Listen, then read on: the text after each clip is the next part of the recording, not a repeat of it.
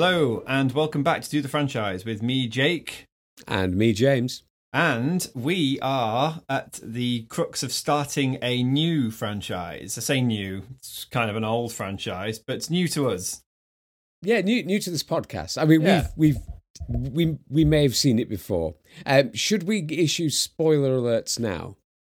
I think if you haven't seen this, you've had, 23 and a half years to watch it. It's fair game. It's Definitely fair game. We are doing the futuristically not so futuristic, dated but futuristic Matrix trilogy. Oh God, I can't say trilogy now, can I? It's It's quadrilogy. Don't say that. That'll upset me. But it is that is what HMV would like to call things where there's 4 movies. The official term is tetralogy. Is it really? Yeah, that's the real. I think we've talked about this before. Yeah, you'll have seen you get milk in Tetra Paks. It's because it's got 4 sides. Oh, that makes so much sense. Yeah, so tetralogy, but somewhat mistakenly, the good folks at HMV used to refer to the Alien quadrilogy, and it always used to annoy me. But now we get to do that with the Matrix. So yeah, we'll go with the Matrix quadrilogy. I like the fact that if you learn nothing on this podcast, you learn what the correct name for a receptacle of milk is. You just learn all the really little things that annoy James. I love that your English existence. This is the first time your English degree has come in handy on this podcast, I think, where you've schooled me on what is it again? Tetralogy. Oh my gosh! Tetralogy. I mean, if I can't help you, I can't help anybody. It's really hard to say when when you're not prepared for it. Anyway, we are starting The Matrix, and we're going to start today with the 1999 film The Matrix, which is odd because when you look at the credits for this film, obviously we'll talk about this later. It's directed by the Wachowski brothers, but then it's been redacted because both the Wachowski former brothers are transgender, so they are now Lana and Lily. So they are now the Wachowski sisters, but then they never really referred to them as the Wachowski sisters anywhere. They just literally call them the Wachowskis now. So it's just interesting how, we do that. And again, that in my head speaks to the greater bit about this whole movie, this whole franchise, is that this film and this franchise are so far ahead of their time that even the directors are transgender, which makes them so much more ahead of their time. Do you know what I mean? There's so many things that are ahead of their time in this. I think the best thing, and the thing that makes this film not of current year kind of media, is it doesn't even matter. It's not a big deal, and it's a work of art made by 2 humans. Yeah, that's a good thing. Obviously, maybe multiple humans, obviously, in the eventual thing. But I think this film was so carefully crafted. Yeah. It's sort of like, when a band comes out with their first album, and it's mint, wall-to-wall bangers. But the second album's really tricky because they don't have as much time. They had their entire lives up until the point of that first album to make album 1. So it's going to be wicked. And that's what this film feels like. It's like all the things... Because it's not their first film, but it's their first really big film. Yeah. And it feels like all the things they ever wanted to do. And we can go into it in more detail later, obviously, but the whole thing was storyboarded like it was an anime short initially. So, and you read the script, and the script is so detailed. They knew exactly what they wanted. It wasn't just protagonist runs away from antagonist A and then does a jump. It's in such detail. So yeah, it's really carefully crafted, and it doesn't matter who they were outside of the film. It's who they were while they were making the film that's important, which I love. I am so impressed by how well this movie is held up. And I always kind of knew it was great. When you watch it for something like a podcast, you watch it, and you'll probably agree with me for this. You watch it with a certain difference, a certain different level of intrigue, and you scrutinize it a little bit more. And I just think that it's a striking example of what cinema was capable of in the 90s. But also it kind of makes me sad because it makes me think back to a time where studios like Warner Brothers, huge studios, were making big risks with movies and spending money on them with people they didn't really know that well, who weren't really proven in their field. Like you said, they'd made some movies, but not big movies.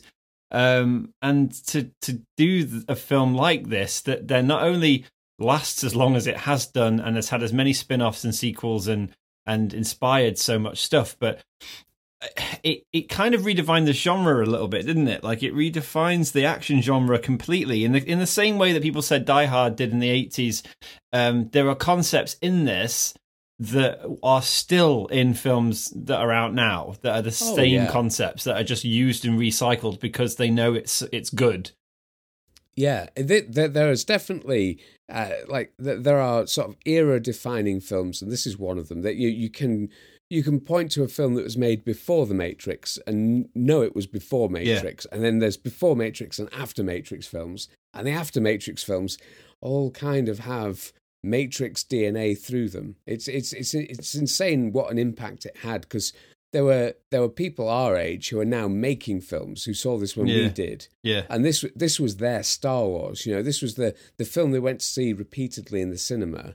I think we've had a conversation as well outside the podcast. I think this was the film that certainly in my household introduced us to DVD. Yeah, and this was one of the real sort of big sellers during the earliest days of DVD for like mainstream people. So I remember getting a DVD player, and this was the film that sold us on DVD. And I think later down the line, like, we were sold on Blu-ray through like The Dark Knight, for example. Yeah, I think you're right. I think they literally, if you go on YouTube, I think they did an advertising campaign, Warner. They did it for DVD, and I think Matrix is the most featured movie in that trailer for... Do you know, it's that thing of going, experience more, experience louder, crisper images, and it's just Matrix. And I remember watching that on a VHS tape around this time. It may well have been a VHS of The Matrix. It's mad, isn't it? That we've gone through all these different technologies to deliver films, and we do have memories of what we first watched some of these great films on. And like you said, going back and watching it again to do a review on a podcast, I noticed things like this was probably the first time I've watched The Matrix in 4K. Yep. Yeah, same. Yeah. I think I noticed this time, and I never noticed before, that in The Matrix there's like a film grain, and out of The Matrix there isn't. Yes. And I didn't notice that when I was watching it on DVD because the quality wasn't there. Like the resolution wasn't good enough for me to see that there was a big difference. Yeah, there's going to be a lot of things we'll talk about this as we go through the trilogy. But concept. This is the thing where we talk about concept. Every frame of this movie is a work of art, like you said earlier. It is beautifully captured. I listened to another podcast, and they did a Matrix thing years ago, and they said this is one of those films where every choice is made, and it's made well. Like the bridge and the rain coming off the bridge when he's at the bridge, the kind of bedroom Neo's in, the kind of computer he has, the kind of bed linen he has, the kind of office space that he works in and how his office is laid out, the kind of car they drive in. Everything is meticulously thought of, and there's nothing in it where they go, "Oh, just do that, that'll be fine, it'll look fine, we'll just grain it up and make it look..." There's that thing where you go, there's no laziness in this. And even if you don't think the story's wonderful, or you think it's a rip-off, like we know that there are a lot of things in this movie that are an amalgamation, like you say, of manga, of anime. There are lots of inspiration from old, different science fiction movies, really old science fiction movies like Metropolis. There's a science fiction movie called Dark City that was made, I think, a year before Matrix. And not only is there a massive amount of shot choices and storyline concept that are similar to Dark City, but it also actually used some of the sets from Dark City because Warner's let them use the same sets. So there's so many things in this where you go, well, yeah, they just copied that, and well, it just looks like that. Oh, well, that I've seen that. That was in a film thing. Oh, that was in a comic book. You're like, does it matter though? No. Fundamentally, yes, all those things might have been done before, but they were all done so well in this movie that it works and it excites. And this was the kind of thing where you go, Star Wars was a rip-off of Dune. We've talked about this before. And you go, yeah, but have you read Dune? Like, go and read Dune and read all of them. They take a long time, James, and they are not the most action-packed. They are heavy, hard-hitting concept books, which are now being made into movies. And then you go, well, Star Wars is a rip-off. You go, well, yeah, but Star Wars did something like it, but very different, and it took a different approach. And that, to me, is like creative license, isn't it? Like, that's the freedom to create what you want out of the ingredients you've got. When I'm in the kitchen, I might have the same ingredients as Gordon Ramsay, but I'm not cooking the same meal he's cooking. Do you know what I mean? Like, these are the things I think of when you think of these concepts. I think when I'm in the kitchen, I'm more like that chef that Gordon Ramsay put the 2 bits of bread either side of her head and asked her what she was, and she said she was an idiot sandwich. I think that's me. Oh gosh, I've read so many doing research with so many critiques that do point out that this does borrow from certain things, and all movies do. Nothing's completely unique and original. But like you say, I think the sum of the parts of this film and the fact that it was so immediately accessible, they took great care to make sure you were drip-fed information throughout the film to make every plot point make sense. There's nothing where... we've reviewed films on this podcast in the past where I've been screaming down the microphone at you that nothing makes sense and I want to go home. That doesn't happen with The Matrix. In fact, it rewards repeated viewing. There's stuff that I saw this time around that, because I'd seen it a bunch of times before, and there's still stuff I noticed this time that I hadn't seen before. Yeah. And I thought that was so clever. There was one that I hadn't noticed, but I heard on another podcast. I think it was on Caravan of Garbage. The guys reviewing the show there, reviewing the film there, they spoke about the scene with the woman in the red dress. Mm-hmm. And obviously that scene's quite famous because, the big thing is, oh, did you notice the woman in the red dress?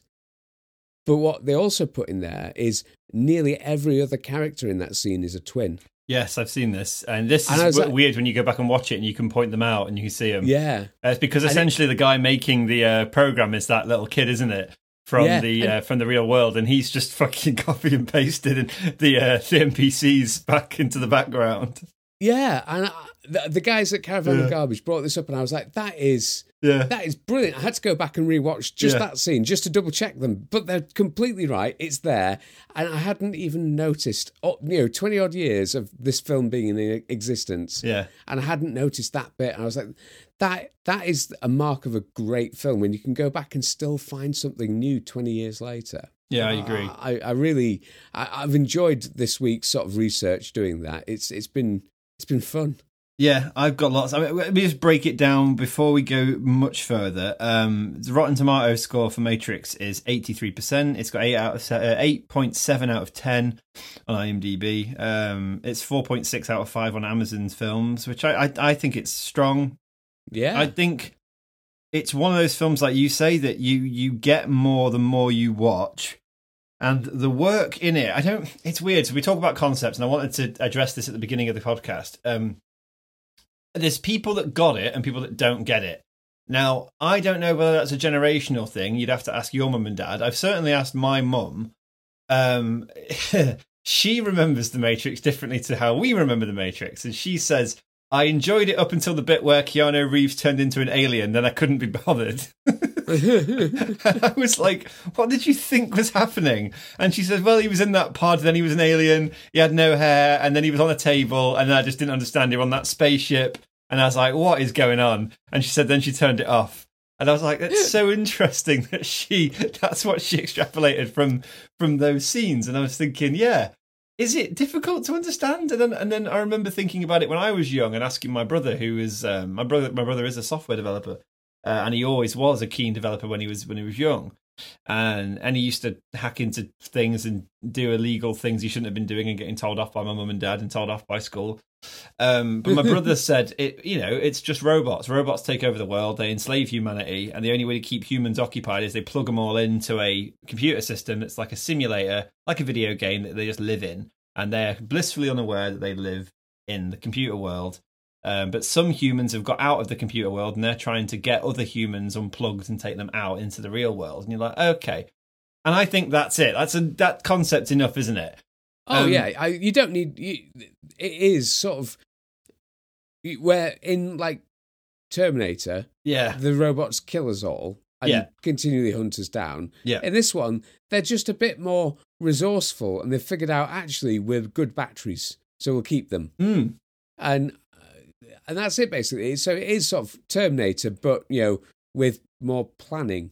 Yeah, it's I like the concept a lot. I like the fact that there's a thing with films nowadays where they draw the concept out too long, and then the payoff is not as good. There's a film on Netflix at the moment called Leave the World Behind. I'm not going to spoil that, but you can go and watch it. I think it's like trending #1 in Netflix at the moment. It's got Julia Roberts and Mahershala Ali and Ethan Hawke in it. And I watched it. I enjoyed it. It's 2.5 hours long. And it has a concept, right? There is a very big concept that's happening throughout this film. The information is very, very restrictedly given to the audience throughout the 2 hour and a bit period of time. Yeah. The payoff for me isn't that great, personally, because I'm not as shocked. The payoff in this kind of comes, about an hour in, if that, 45 minutes in. So you have this bleeding exposition of there's a man, he's stuck in a boring job, he has a 1-bedroom flat, he spends all night on his computer and he's getting messages sent to his computer by anonymous people. There are also men in suits who are hunting people down in back alleys, and these people seem to be magically getting away through phone boxes. So there's like all these things put in where you go, right, something really strange going on in this film. I don't know who these FBI people are. I don't know who these people are. Who are the people in Plether? There's lots of Plether in this film. And then, once you kind of learn the concept, and that exposition's given to you by Lawrence Fishburne's Morpheus, who's fantastic in this film, the concept hits you really quickly, doesn't it? And then when Neo's unplugged, it's even more like, oh my God, none of that stuff was real. And this is all like an existential crisis that we're having with Neo alongside Neo. So that works really well. And then you explore the concept further by how they jack back into the Matrix to go back into it later. And I don't know, I just love that. I like that they don't bleed it out for 2.5 hours and at the end and go, oh, and they're all in a robot world. And you go, oh, great. It's not the ending. The ending is different. The point of the movie is that they figure out that Neo is the one and Neo is in a computer-generated dream world. That's the whole story. But the payoff comes pretty early in the film when you find out what the hell's going on. So I like that better in these kind of movies than where when they go on forever and ever about a concept. And at the end, like The Village, we've talked about that. Yeah. There's concept films like The Village, The Sixth Sense, Shyamalan films come up a lot, where they just go on and on and on and on and on. Then you're like, oh, and it was all a dream. Yeah, and you just end up feeling like, oh, what did I waste my time with this film for? Yeah. Up until that reveal, it was wicked. And then you think, oh, actually, it's not that good. Whereas with this film, they let you in on the secret quite early on, like you say, and after that, it stops being about the ironically about the Matrix. It stops being about that. It's about the characters. Yeah, and I think the characters are so strong here that they don't need to rely on any sort of gimmicks. I think that's why a lot of the special effects were groundbreaking for the time, and a lot of them still hold up, but they hold up because it's actually, for a lot of it, practical, and it's the actual actors there rather than stunt people. And I think that's what helps you attach to these characters more, because you believe that it's Keanu doing that backflip thing, in Bullet Time. You believe it's him because it is him. And you believe that Carrie Moss is doing all these things because she is doing all these things. Yeah. That it's just wicked to see that. It's the same sort of thrill that people get nowadays from knowing that it is Tom Cruise breaking his leg. He really did that. Yeah, he did. Yeah, it makes him more special in a way. Yeah, because the work's there, the payoff's there. Talking about cast, Johnny Depp, Brandon Lee, and Will Smith were all frontrunners for Neo. I thought, God, Brandon Lee would have been a good one, wouldn't he? Yeah. And then sadly he died before this film was even cast, so that would not have happened. But he was in he was in the running for it. Will Smith didn't understand the concept, apparently.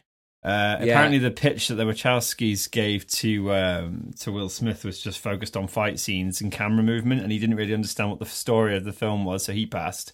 He did a little film, James, that was really big that year. You might have heard of it. It's called Wild Wild West. Oh yeah, I mean, I think that a Wild West film about a giant robotic spider makes so much more sense than a film about Matrix and computers and such. Yeah, I can see where he went with that one. Yeah. I'm really glad he made that move. Carrie-Anne Moss obviously is Trinity. She's fantastic in this film. Cypher, Joe Pantoliano, and Lawrence Fishburne plays Morpheus. This was an interesting character that I didn't know anything about until I read more about the making of the film, and I'm sure you probably come across it as well. Belinda McCrory, who played Switch, the character Switch with the blonde hair. There's like obviously Switch, Mouse, Cypher, what was the other one? APARC. They're all kind of, I don't know, like C-list characters in the movie that get off pretty quickly towards the end of the movie. But they are the crew of the Nebuchadnezzar. And Switch was a character that was developed by the Wachowskis that when in the real world is a man, and when jacked into the Matrix, Switch is a woman. Which is why she's called Switch, because she switches when she goes into the Matrix. I was like, that is fucking cool. And again, when we talked about things like gender and identity and this whole residual image that they said the Matrix is when you're in your mind, I was like, oh, that's such a wonderful idea, isn't it? Like, Switch is a man, but actually when Switch is in their mind, Switch feels that they're a woman. So when they jack into the Matrix, they can be a woman. I was like, oh, yeah, brilliant. So I'm really sad that didn't happen, but they did. They did deliberately do the wardrobe and the hair differently to try and make Switch a bit androgynous, which I thought was quite clever. That is cool. That is a clever Hugo idea. Weaving. I mean, my God, he's good in this movie. I mean, nobody can say Mr. Anderson without doing a Hugo Weaving impression. It's brilliant. It's such an iconic role. I just don't really... I can't believe that he could be so intense. He hasn't even got that much screen time in the movie, by and large. Morpheus and Neo and Trinity have a lot more screen time than Agent Smith and Hugo Weaving. But he is enigmatic and fascinating to watch. The interrogation scene is so intense, and he's so good at it. There's a line in this where this is the first interrogation with Neo when he's in the office, which my best friend Mark can't watch without laughing. And this is a thing that harks back to watching these films as teenagers. My mate Mark cannot get past this line no matter what. And the line is, "You help your landlady carry out her garbage." And it's because of the way that Weaving delivers this line, I think just makes it really special. It's so good. The character development, though, for Neo at the beginning is a bit dull. And that's one of the few negative things about this movie. The love story between Trinity and Neo, I don't really buy that. Apart from the fact that Trinity reveals that the Oracle had told her she'd fall in love with a man and he will be the one. You're like, okay, well, that's not really a reason to fall in love with somebody, but fair enough. What was I going to show you? Oh, where is it now? This is me looking through my notes like an idiot. There's a line. Here it is. Yeah, there's a line that is the closest that we get to developing Neo's character pre Neo when he is Mr. Anderson. He points at a restaurant out of a window and goes, "I used to eat there." I do like that bit. I really like that line. Yeah, I used to eat there. Well, look, fucking hell, Neo, I lived through 2020. I know exactly what that's like. So yeah, the office scene's really good. We've talked about those characters. I like the betrayal and Cypher and the setup of that. The green, James. Everything's green. Everything's green. Everything's green, and there's very little blue. Well, they said that they deliberately switched it up so that when you're in the Matrix world, there's a green tint on every shot. Largely, I think in the second and third one, this gets lesser and lesser. It doesn't seem as in your face as the first one. So they definitely toned it down a bit. And then when you're in the real world, it's much more dreary and dark blue, and there's lots of blues and cold colours to symbolise the cold starkness of the world that they're in. So I like that concept as well. Like you said, there is definitely a cinematic tint in terms of when they are in the Matrix. The cinematography is grainy compared to the real world, where it's much more high def. It's such a clever idea to make great. those really visual distinctions. And I mean, some of the references, the green, obviously, early sort of CRT monitors, all the text was always green. Maybe people now won't understand that, but that obviously was from that, the experience of the day. Historically, before full color monitors, they were often black and green. This is funny though, isn't it? Because The Matrix came out in 99 and we'd got colour monitors when I was alive in 1999. This idea that everything pre the year 2000 was fucking neon green. It's like, it's not so technically true, because that's kind of more, for me, it harks back to things like war games in the 80s. That neon green lettering on the screen. It's much older than me, and it's probably a bit older than you, right? It's like late 70s, early 80s. These sort of references, I think that's what helps the film stand up today, because it isn't set.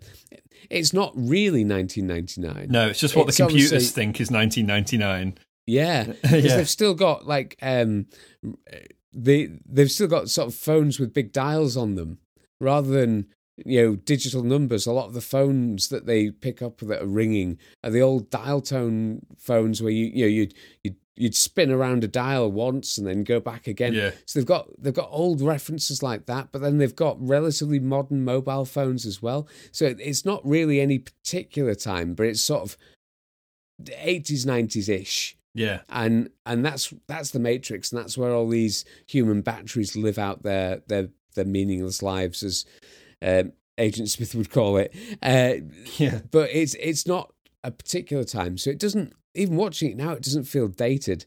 The phones that flip out still look cool. Yeah. I like even them now. We're going to talk about Bullet Time, which was the camera. I thought you'd like this because it's more your alley in terms of the things that you're interested in, the things that you always teach me about.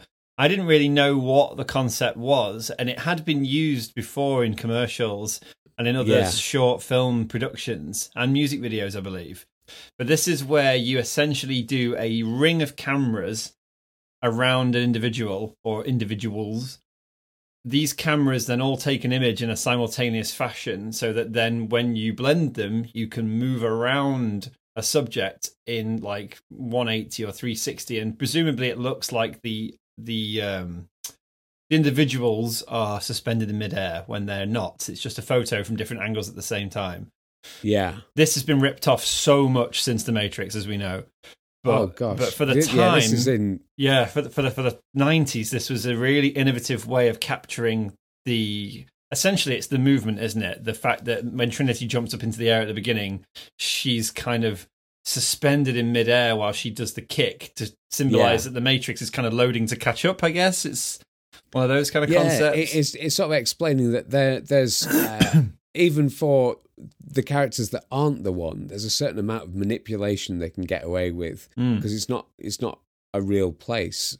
So there's a certain amount of pushing and pulling of time that all the characters get to do. And it's the actual execution of that in this film is genius. It's very, very simple in concept. Like you say, it's basically the opposite of a 360 degree camera. It's many, many cameras all pointing at one place in a circle. Whereas when you get like a 360, people have probably seen it on Google Street View, where you get many, many cameras in a central place pointing outwards that all get stitched together so you can look around in a virtual space. Yeah, that's a good analogy, actually, yeah. Yeah, this is sort of the opposite of that, where it's many, many cameras all on the outer edge pointing in.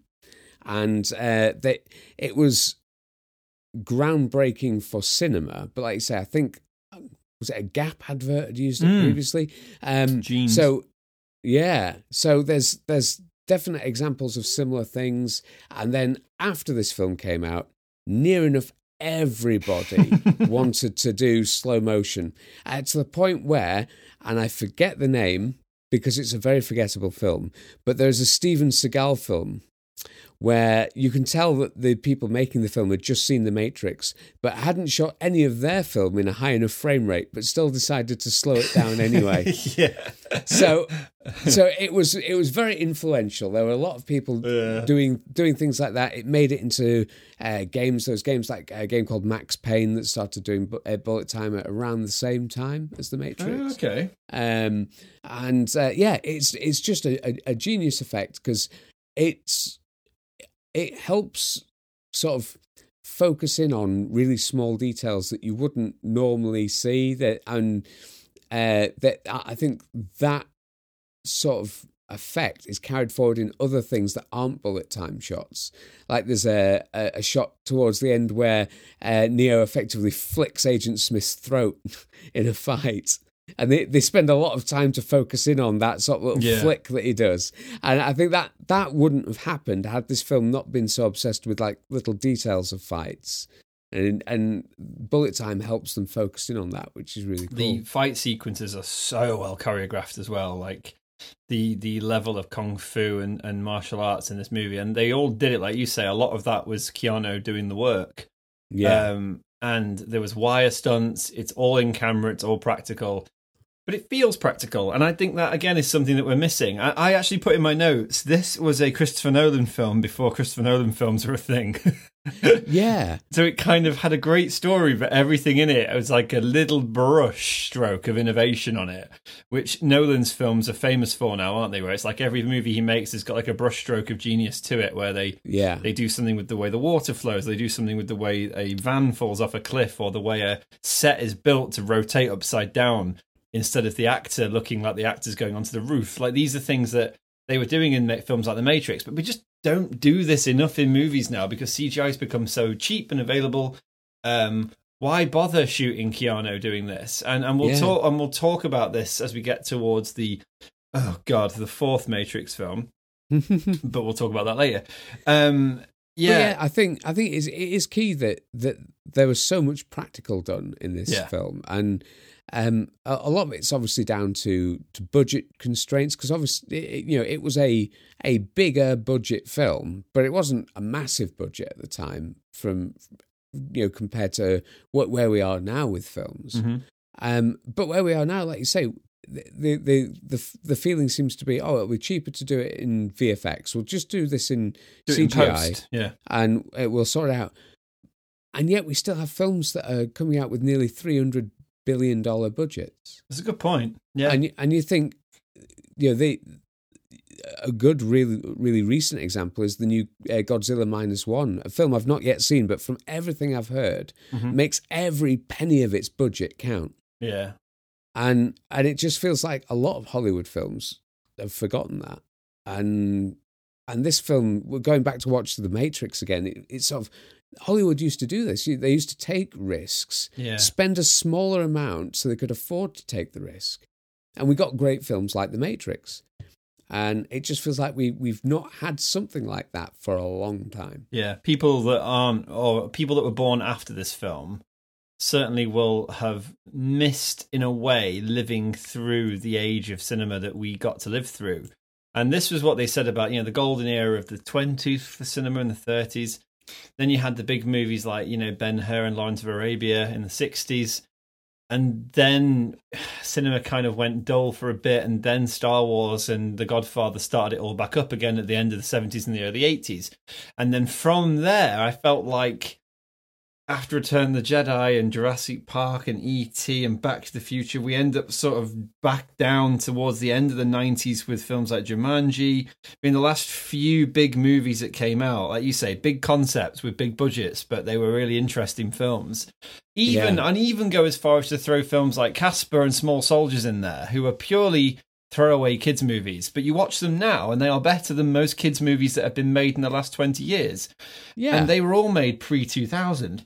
And then after The Matrix and after, I guess Spider-Man 1 and X-Men, they were big movies, weren't they, at the beginning of the early noughties. But from the sort of Star Wars prequels and the Spider-Man comic book films genre, that sort of kicked off. And like you said, I think Hollywood's done with the superhero genre now because it's just done it to death. But we haven't had anything innovative. That it felt almost like 99, 2000 was the last year of great cinema. When then, for mainstream cinema anyway, not art house. But after that, it's just kind of gone off a cliff. And I mean, Nolan has said a big contributor to this is that people don't go to the cinema. So everything's tailored for the home viewing experience, which is an entirely different experience to the cinema, which I would agree with. But I think that, like you said, the risks taken and the film's concepts and everything in this film just works. And that is a very rare thing for anything nowadays. When I've been to see a film, I go, well, that bit was good and that bit was great, but this bit wasn't so good. I think you and I have talked about this on the podcast before, where we say a really good, big, solid Hollywood movie should have something in it that you have never seen with your own human eyes before. And I think Nick Jones, our friend, said about, he said, no matter whether you love or hate things like Mad Max Fury Road, Mad Max Fury Road has at least 7 things in it that I've never seen in a physical movie before. Then you go, what the hell? How have they done that? How is that a thing? And I like that there's a certain level of excitement, and I don't need the Matrix to be too intelligent. I am happy for it to be a popcorn flick. I know the concept is kind of ludicrous and it's set in a false future, but it's okay. I'm okay with that. I mean, we are people who love films that say it's possible to bring dinosaurs back. Yeah, we love films set in galaxies far, far away, as long as they're not filmed after the 80s. We love. Just a disclaimer on the prequels. But there's a number of ludicrous films that you and I both really enjoy. And for me, this The Matrix, the first Matrix, because the other thing I'm going to let the listeners in on is for a long time I denied the existence of any of the sequels. I know you did. But I'm going to renege on that a little bit just so we can cover them in the podcast. But The Matrix for me was, some people said it was their Star Wars. For me, it was my Predator. Because the number of people that went into the Predator not knowing what it was, not knowing that it was about aliens, they thought it was going to be a Vietnam type sort of commentary war film type of thing. And then they introduced an alien. And the aliens brought in quite early on, much like the concept of the Matrix here. So for me, this feels like my version of Predator, because I wasn't aware when I first went into it what it was. Yeah. And I've probably rewatched it nearly as many times as Predator as well. So yeah, for me, this is it's a touchstone point in cinema, and I can't fault many things on it at all. And the things that are of any question are usually down to limitations of tech at the time. Yeah, that's it. The main thing that probably doesn't hold up quite as well as everything else, ironically, is when they're in the real world and the squid type robot monster type things don't look all that good. The Sentinels. The Sentinels. Another thing that's been ripped off from an X-Men comic book. Yeah, and they probably don't hold up as well as everything else in the film, but even that is totally and utterly forgivable when you consider everything they were able to pull off. My missus said she still thinks they're terrifying. She thinks that if they came down from space and was roaming about, they are truly some of the most terrifying robots she thinks have been in movies, which I thought was really interesting. I never thought about it like that. She's like, Terminator, doesn't scare me at all. She's like, RoboCop, not bothered. She's like, that idea of a robot with all those tentacles is quite scary. And I was like, okay, that's interesting. And I guess they are quite freaky when you look at them. They sort of float around like squids, but they're not in the water because they're just roaming the tunnels of Earth.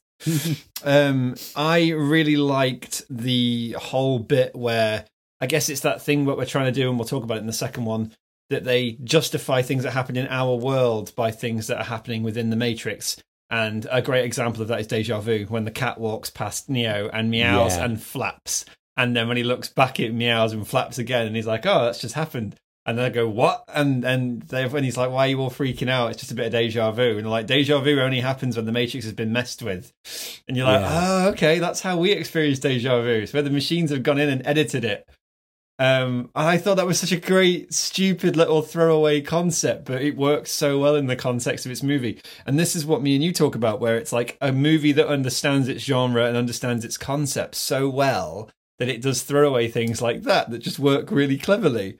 Yeah. And I think in Matrix Revolutions, there's a bit where the cat walks across a sidewalk that's covered in rubble. And it meows, and then it just gets edited, and you just see the green writing going over it, and then it just kind of walks past again. You're like, oh, it's them actually doing it. The machine's editing the Matrix, cleaning it up. Yeah. I love those little bits. I think they make it so special. Yeah, it's clever little details like that are brilliant. I like the fact that the agents aren't really anyone in particular. No, they can be anybody. Yeah, they can be anybody. And the bits in the subway where the homeless person sees something weird happening, yeah, all of a sudden the agents are aware of that, so they're tapped into everybody. Yeah, and then when he looks at them go down the phone line, the little writing starts coming down the face of the homeless man, and then he turns into Agent Smith. And again, you don't see that happen until later in the movie because they don't want to give away the plot that the agents aren't real. They're just drones, essentially. They're just the machines looking, aren't they? Yeah. They are literally the machines that are running the Matrix on the inside, going around making sure everything is as it should be. So when someone hacks into the Matrix by being jacked in, as they call it, with the AUX plug, which again is a concept that kids won't be familiar with, and then they enter the Matrix, but the agents are alerted to something that shouldn't be in the Matrix, so that's why they go after them, almost like antibodies, isn't it? Like attacking a virus. But like you say, it's so downplayed throughout the film because they've all got earwigs in, haven't they? They've all like FBI agents. So for the longest time in the film, you could just imagine someone speaking to them down the little earwig. You know, they're not. It then becomes apparent that they're just receiving new information from the Matrix. Yeah, it's so clever. It's brilliantly done. I don't like the interrogation bit where Morpheus is sweating, James. There's a lot of sweat. There's too much sweat. No one sweats that much. I thought he was going to melt, like, do you know the bad guy that melts in X-Men on the table? Yeah. I thought that was going to happen to Morpheus. And Hugo was far too into it. In that scene, he's far too into the sweatiness of it all. It's when he licks he gets the. He doesn't lick. That's a terrible thing. He doesn't lick him. Let me just say that when he sort of rubs the sweat off Morpheus's head, and then goes, "I feel like I've been infected by your stench." And you're like, it's so intense, but it's also so ridiculous. That was kind of like, oh, I don't like this. This is a bit weird. And that seriousness is almost immediately obliterated when Keanu drops in with his minigun that seems to be able to shoot up the entire place but miss Morpheus completely. I said this, how does he miss Morpheus despite shooting everything? Because the whole room is just obliterated by bullets. And it's like Keanu hasn't heard of a ricochet. Like, that does happen. Lots of guns I've put at this scene. Scene with guns, lots of guns. So they go into like a program, which I think Tank or somebody says at the beginning, this is a loading program. They stick a cartridge in and then they tap a few buttons on the keypad and then they're inside a white walled room that just appears with things, which again is like, I guess it's like the loading menu for a video game before you get all your technology. I don't know if this is going to date me, but do you remember like things like the Game Genies? I was thinking more of like Encyclopedia Britannica. Oh right, well the Game disc. Genies. I'm going to sort of relive some 90s sort of nostalgia here. So back in the days of sort of Super Nintendo and Sega Mega Drive, there were cheats in games, but there are also companies that made these things called Game Genies, and they were cartridges that would sit in between your console and your cartridge. And they would then be able to sort of hack into the cartridge and add things and give you infinite life. And so they were sort of tiny little things that would they might enable some sort of developer mode or something like that would give you all the access to all the guns. And, a bit like when you can spawn a tank in Grand Theft Auto.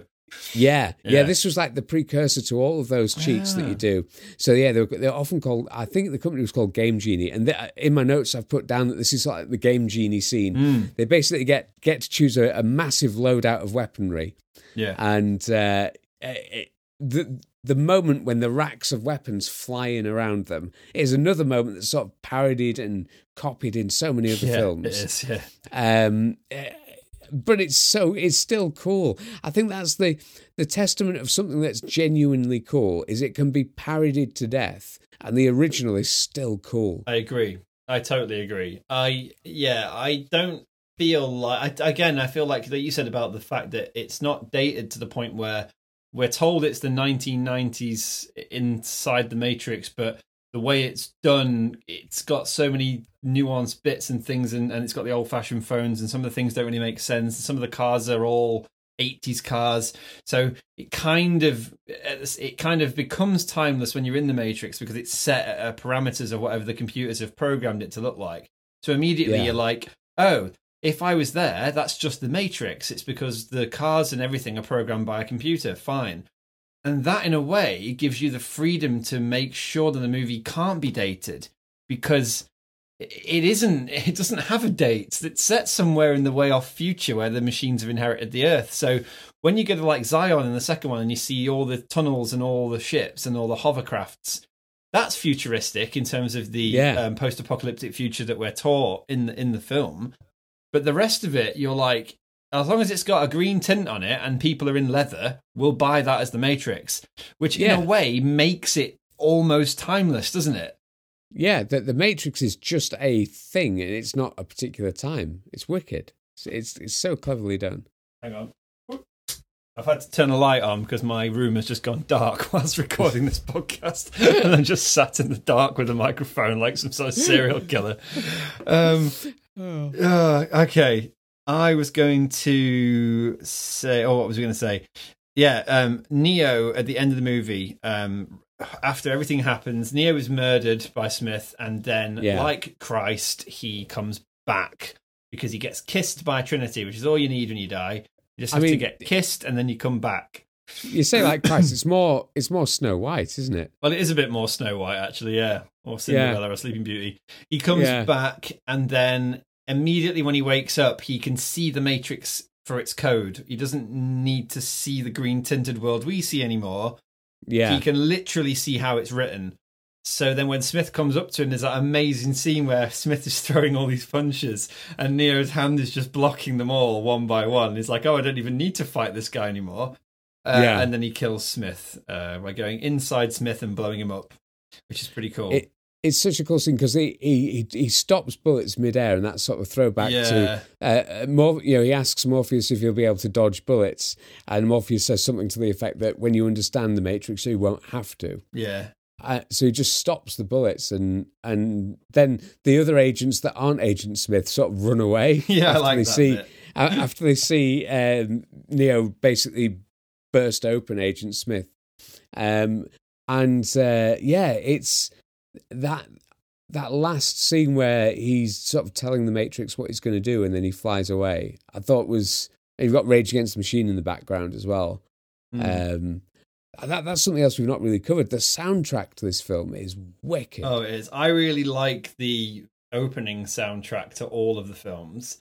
I like the way it's like a synthetic, jingly sound that announces the Warner Brothers logo, and then it's followed by the text going down the screen, the green text. It's just so iconic. Like you say, there hasn't really been anything that iconic since Star Wars. Since it was the 20th Century Fox logo, then a long time ago in A Galaxy Far, Far Away, and then bang, a big yellow Star Wars logo. And I felt like Matrix has that same wham to it, where as soon as I hear that noise and see that green tinted intro titles, I'm immediately like, I don't know, there's a certain sense of excitement. And I don't know whether that's because I lived it when it first came out, and it was so exciting when it first came out, and the sequels, I went to see them all at the cinema. Yeah. But I don't know whether that's because of my age and my love of cinema. Nostalgia. Yeah, or whether that is generally how a lot of people feel when they watch it. They go, oh, this is such a cool intro. It sort of tingles down the spine when it comes on. I think it's fairly universal. And the reason I think that Warner Brothers tried to do it with every single franchise after that. You get a similar thing with Harry Potter. Yeah, you do actually. That's a good point. You get a similar thing with the Dark Knight trilogy. Yeah. So I think Warner Brothers saw how effective that was. But the first thing you feel about the movie is the sound. Yeah, definitely. And there's these brilliant sort of orchestral movements where one bit of the orchestra will play a chord and then you'll get a slight echo from the other higher pitched sort of instruments. It's very, very clever. Did you notice the sound foley when Neo touches the mirror before he's sort of indoctored into his body? Yeah. So they have to like wire Neo up, don't they, to the phone line, and then they're like, "Don't worry, in a few minutes we'll get your pill. We'll figure out where your body is in the robot world, and then we basically download your consciousness out of the Matrix into the little naked body of Neo who's in a pod somewhere." Yeah. Which, again, when I first watched this movie, it sort of blew my mind that was all happening. But then when you understand how networks work, it makes more sense. And then they sent that, and then Neo touches the mirror, and then the mirror starts to like go up his arm and up his chest, and then when the mirror finally goes into his mouth, and he sort of screams, his scream turns into the dial-up tone, which I really like. And again, it does. It kind of makes me nostalgic for hearing those noises when I was young, which you just don't hear that anymore. That's not a thing. Someone go, "Oh, what's that robotic sound?" It's like, that's the fucking dial-up noise. That's when he's being dialed up. That's what we were all deafened by when our sisters were on the internet when we needed to make a call. It's so funny. It's so that sort of thing is very time bound, isn't it? But that doesn't seem like that long ago in my head. Do you know what I mean? Like going on the internet and pressing the thing and it going. That doesn't seem that long ago. That seems like a couple of years ago. But the fact that we haven't needed to do that for over a quarter of a century at least is kind of strange. And then, like you say, you and me work with loads of people in our job that were born after this, so they don't even have any context for the dial-up tone or any of those noises. So I just think it's really funny. It's the same like you say with the analog phone. With you have to press 9 and then let it go back, then 0 and then let it go back, and then 1, let it go back. And they're like, "Why'd you let it go back?" I'm like, because that's how fucking phones work. That was how phones worked for years before we changed them. And they're like, "Well, what's a landline?" Like, what do you mean, what's a landline? It's the one that you have in your house. Oh, what, like the big button phone my nan has? Oh, yes. Well, I've received Christmas cards from people this year that have they've publicly announced that they're going landline less. They're getting rid of their landline. I love that people have sent you that on a Christmas card. Yeah. I mean, that's so nice. I'm so pleased for you. Normally with these sort of Christmas cards, you get an update on what family life's been like. But no, this year, we're getting rid of the landline. We need to let everybody know. I like the idea that you usually get like a tenner from your great aunt. But this year, you're getting a thing that says, "I've gone contactless this year." I don't know. That's made me laugh. I'm not doing cards this year. I've bought crypto. Yeah, I'm not doing cards this year. I've donated £1 to the Salvation Army using the QR code that was on my screen. Oh, good. But honestly, I'm going to put this out there as a 30-something-year-old like you. The world is fucking dull compared to what it was 20 years ago. That's the thing, isn't it? Like the Matrix seems quite interesting. Yeah. I mean, I'm all for being jacked up. I don't mind being a battery. No, James, jacked up means you're on heroin. You mean jacked in. That's the one. Don't go into the street and tell someone you want to get jacked up. To be fair, either. What's happened to James? He's on heroin. Why? He wanted to go into the Matrix. This is how stupid. This is where we get to in our podcast after 40 minutes. Oh, God. Right. I mean, I think we did have originally, we don't script these, but we did have a bare bones outline of a plan. And I think I took us off that plan about half an hour ago. It's always the same. But ironically, we've covered quite a bit of it. I'm just looking at it now. We looked at, concept, production. We've talked about the story, characters, action, cultural impact. Yeah. I think, Jake, we might be ready for 5 facts. Let's do it.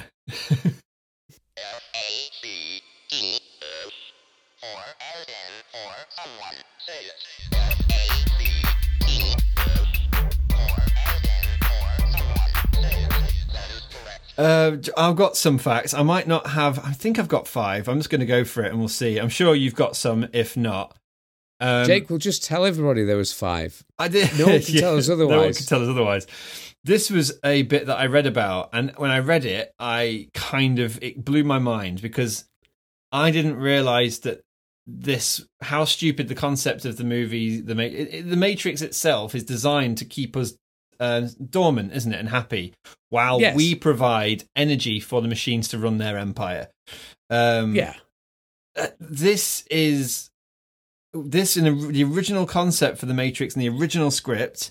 This is not batteries. We are literally a neural network. And if anyone doesn't know what that is, just Google Matrix neural network, because it's much easier to read it than it is for me to try and explain it. But essentially, we are like how would you describe it, James? Like a network of brains. All of us are providing energy by the fact they're all interconnected to each other. And the Matrix is essentially the thread running through us all that keeps us all interconnected. And that powers the machines. It's got nothing to do with body heat, because if it did, we wouldn't need a Matrix. All they'd need to do is keep us asleep and we would just dream. And we'd be happy in our little pods asleep, and they'd just keep us drugged up and we would provide body heat anyway. So there is no need for a Matrix. Yeah. So the idea of the neural network, and it sort of links to a guy called Ray Kurzweil, who came up with this idea of the singularity. You know, eventually computers will be able to store the entire consciousness of a human. And we're sort of getting close to that. You know, these days scientists have worked out that if we can utilize DNA to store data, we'll be able to store, thousands and thousands of terabytes in a tiny little space. So that's kind of like the expectation of the Matrix, I guess, in that neural network. We're all storing a bit of the Matrix, and we're all part of that. So, like I say, batteries is a massively sort of overly simplified thing, but it's interesting that, like you say, they had to come up with a way of the Matrix keeping people entertained. Apparently the studio execs said it was too complicated for normal people to understand. So apparently the original story, the brains of human beings are used as a part of a neural network that the machines run for computing power. This was deemed a concept that was too hard for people to understand. So the execs insisted upon making the idea that humans are kept in pods as batteries so that machines can use their energy. Physical energy as opposed to neural energy. So it kind of makes sense, but I would have liked the idea of the neural network better. I think when you play into I think it's the 4th Matrix, they talk literally about the idea of a mind being powerful, and bringing 2 minds together creates a certain amount of energy. The same way that we interact with each other, some people we're more drawn to than others, and they talk about that in the 4th Matrix film. So I was like, oh yeah, that is the concept of the neural network, how people are interconnected and how they feel and want and need things in a certain way, and the machines basically piggyback off the back of that energy. But the second one I had was about Sophia Stewart, James. Ooh. Sophia Stewart is a woman. You can Google her. She is an author, and she wrote a book called The Third Eye. The Third Eye shared many similarities in concept to the Matrix and Terminator franchise. She said that she sent the script off to many people over the years trying to get a commission for it, and it was sent into apparently a script search, like a broad screen search that the Wachowskis were running through a magazine article to try and get people to send in their ideas to be made into films. And apparently she sent this through to Warner, who gave it to the Wachowskis, who took it apart, disseminated it, and made it into The Matrix, and then repackaged it as a new film and sold it as their own concept. She has then tried to sue Warner and sue Joel Silver. I think she's tried to sue the Wachowskis as well, for basically ripping off her idea. But you can read the story online. It's interesting. Apparently, a lot of it has been thrown out because it's all circumstantial. And like you said before, I can make the same. I can have all the ingredients that Gordon Ramsay has got. It doesn't mean I'm making a Michelin star meal. So that's kind of where it got thrown out. There was also a comic book called The Invisibles. It was written by a guy who works for DC, and he had apparently claimed that if you read the Invisibles comic, it's been heavily ripped off by the Matrix art department, and those ideas have been plagiarized and used directly in the film The Matrix. Apparently the main character in Invisibles looks very, very similar to Morpheus. Right. But they said again, there's discrepancies between who did what, where, why, and when. The fact that they used the comic as inspiration, I don't think directly means that they stole the idea, because they renamed it and repackaged it. So it's clever. Yeah, it's so difficult and tricky for to find the origin of an idea. It's nearly impossible. I obviously had recently Ed Sheeran fighting a court case over a chord progression. Yeah, because it was a chord progression that's quite commonly used, and it's very similar to a number of songs. And there are only 12 notes in a Western scale. There are only 12 notes, so you're bound to have similarities, some overlap. And obviously, there are a number of types of stories. I do distinctly remember, and I can't remember the exact process of this, but basically, a university lecturer once told me that all stories can be distilled down to Cinderella. Eventually. It's not that whole thing about every conversation, if it starts to turn sour, will eventually lead on to Hitler. Yes, yeah. So there are sort of these gravitational pulls for ideas that are uniquely human, I guess, is the best way to put it. And I think it was a conversation I had with our colleague Dan the other day. Dan was blown away that so many cultures in the world all came up with dragons independently. Yeah, it's interesting, isn't it? Yeah, the Chinese and the Norse and everything, and even the British, we all have our own, and the Celts, we have our own version of the same mythical creature.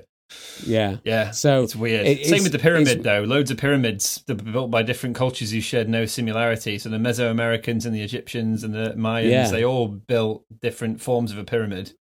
It's almost like it was a computer program, or it was aliens gone wrong, or it was aliens. But yeah, I think that because I like you, I read a lot of the intricacies of how original the Matrix may or may not be, and ultimately, as a package deal, it's pretty unique. Yeah, there are things that it borrows from, but nothing has everything that the Matrix has in it. Yeah, it's like the difference between the Dark Knight trilogy and the new Matt Reeves Batman.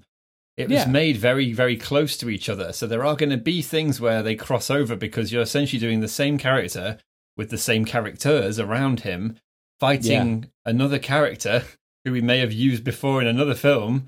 So they're always going to be like, I thought that it was really interesting to see a film like that felt more original, despite the content being so overused. So with this, it's like, the concept is really good and the story's original, but the ideas are recycled. Sure, why not? Like, there's loads of ideas that are recycled, but that doesn't necessarily mean that they can't be repackaged and repurposed into a really decent script and with a decent story. My other fact, going back off of again, if you want to talk about the fact that Matrix has had so many people throw in a punch and say, you stole my idea. There are so many ideas, like you say, online you can read about. Oh, yeah. Number 3 is a really small but cool fact that I read that I didn't realise, and I went back to check it when we were watching the other films. Neo uses guns in Matrix 1. He uses a lot of guns. Yeah. After Neo is shot and comes back from the dead, he never uses another gun for the rest of the franchise. Oh. Yeah. Because he doesn't need to anymore. He's gone past guns. Yeah. And I was like, does he not? Surely he must. And you're like, no, he literally never uses a gun ever in any of the other films. Right. Apart from the electricity gun when he's outside the Matrix. Yeah. I think he uses that at one point. But yeah, nothing else. And interesting. It's just fascinating. What else have I got? Morpheus sweats a lot. This was one that I wanted to ask you about. Actually, I didn't know what it meant or whether it was a humorous thing, but there's a bit where Cypher's eating steak with Smith, and he's planning the betrayal, which I thought was a really cool scene. And he says, I want to be someone bigger. I want to be someone really important when I get put back in the Matrix.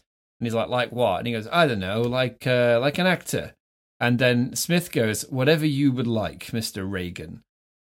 And I go, is that a joke? Is that like a Ronald Reagan joke? I don't know. I Googled it and I can't find anything about it. Well, I guess Reagan was an actor turned president. That's what I mean. Reagan was important, wasn't he? But he was an actor first before he became president. Yeah, so maybe it was a reference to that.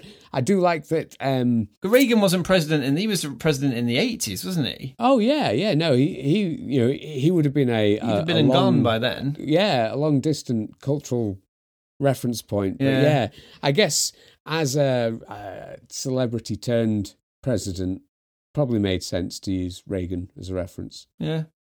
The steak bit though, I did like at the end of the credits, it gives you a link to a website that no longer exists. Oh really? Called whatisthematrix.com. Oh and apparently there was a link that needed a password, and the password was steak. Oh, that's clever. So I thought that was quite a nice little tie-in thing that they did. They did a really cool bit. Obviously the tie-ins and the intricate plot sort of crossovers got much more detailed as the we'll talk about that. We'll talk about that in the next episode, because again, we've talked about the idea that you run an advertising campaign alongside a film. But back in the day, like me and you were saying about the early noughties, a lot of the ad campaigns had their own website, or they were street vendors, or they were people on the tube in London, or there were loads of things you could like go on scavenger hunts and find. There were Easter eggs within the general population.